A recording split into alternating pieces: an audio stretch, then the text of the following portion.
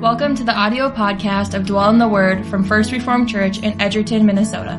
Bible readings and devotional commentary to help you grow in faith by dwelling in God's holy word. Welcome to Dwell in the Word. Today is Monday. It's May 30th. Happy Memorial Day. Hope you have a great one. Being a Monday, we once again are doing a prayer from Lifting Up Our Hearts. Let us pray.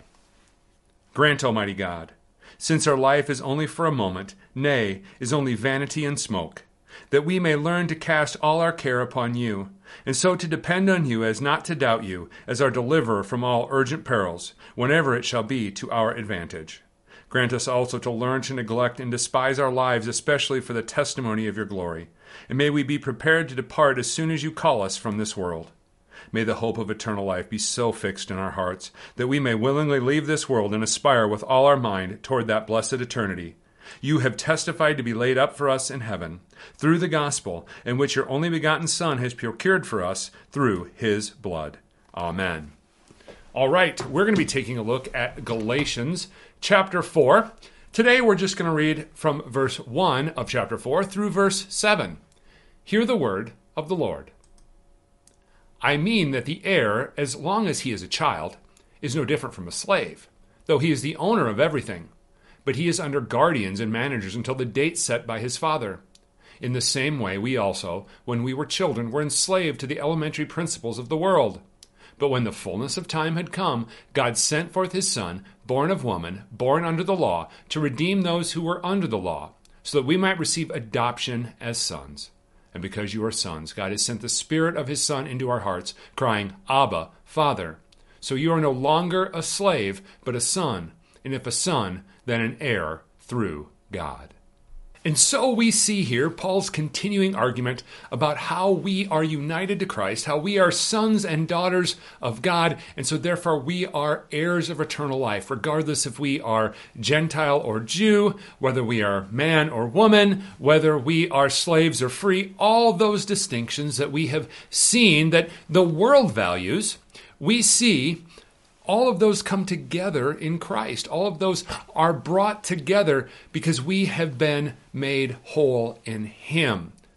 And so we see this argument that we are heirs continue here. And it's interesting where Paul goes. He says, hey, if you're a child of the owner, right, you're really no different than the slave because you don't have the authority.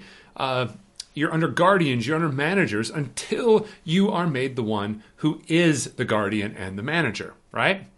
And so Paul uses this to describe how the law was over the Hebrew people, but now they are set free in Christ. They have something that is greater. And so we see here that just like there is a point where the child becomes the owner, the guardian, the manager, there's also was a point when God did this for us.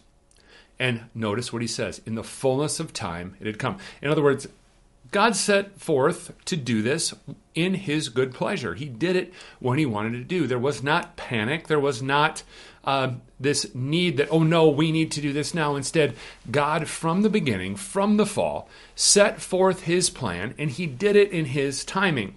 And he pointed to that salvation that would come in Christ as we went through the stories of the Old Testament, through the genealogies, through the stories, through the way in which God interacted with his people. It was all pointing forward to this freedom that we would have in Christ. And it came at the fullness of time when he ordained it to happen by his sovereign will.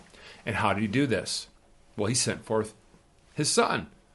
And notice, the Son was born of the woman, born under the law. Real human, in real time, space, history here. And the purpose was to redeem those who were under the law. He had to become one of us to set us free from it. And what was the end goal? That we might receive adoption as sons. In other words, that we might become truly children of God, united to Christ, that we might receive the salvation through him.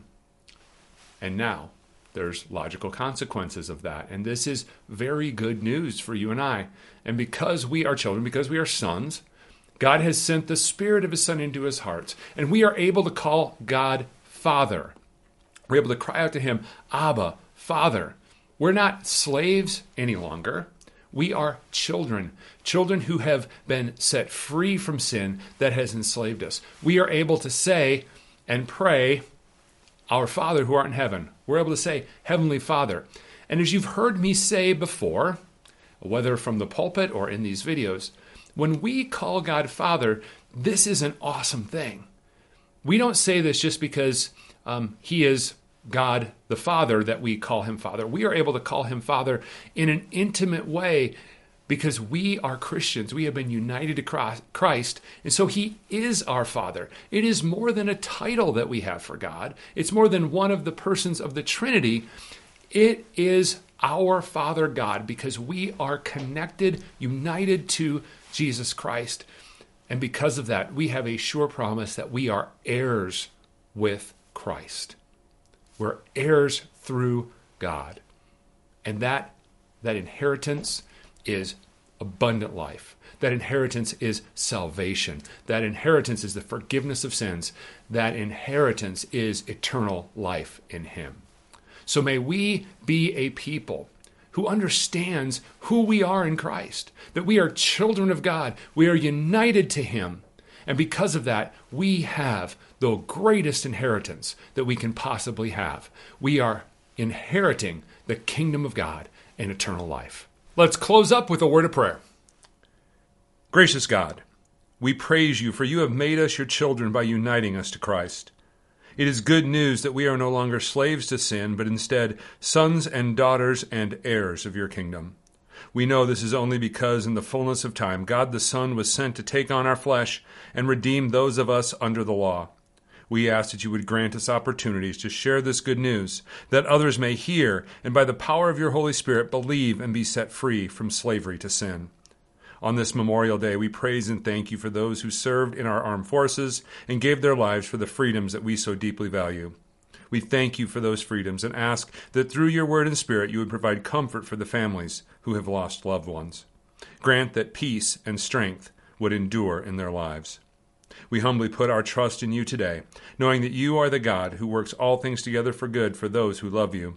Help us to trust in Your sovereign hand and Your Spirit's work in our life. Through Christ our Lord we pray. Amen. Okay, that's the first part of Galatians 4. We'll pick up with verse 8 on Wednesday. See you then. Thank you for listening to Dwell in the Word. You can find more information about First Reformed Church at our website, edgertonfrc.org. Dwell in the Word episodes are available each week on Monday, Wednesday, and Friday. You can also watch the video versions of these devotions at our Facebook page and YouTube channel.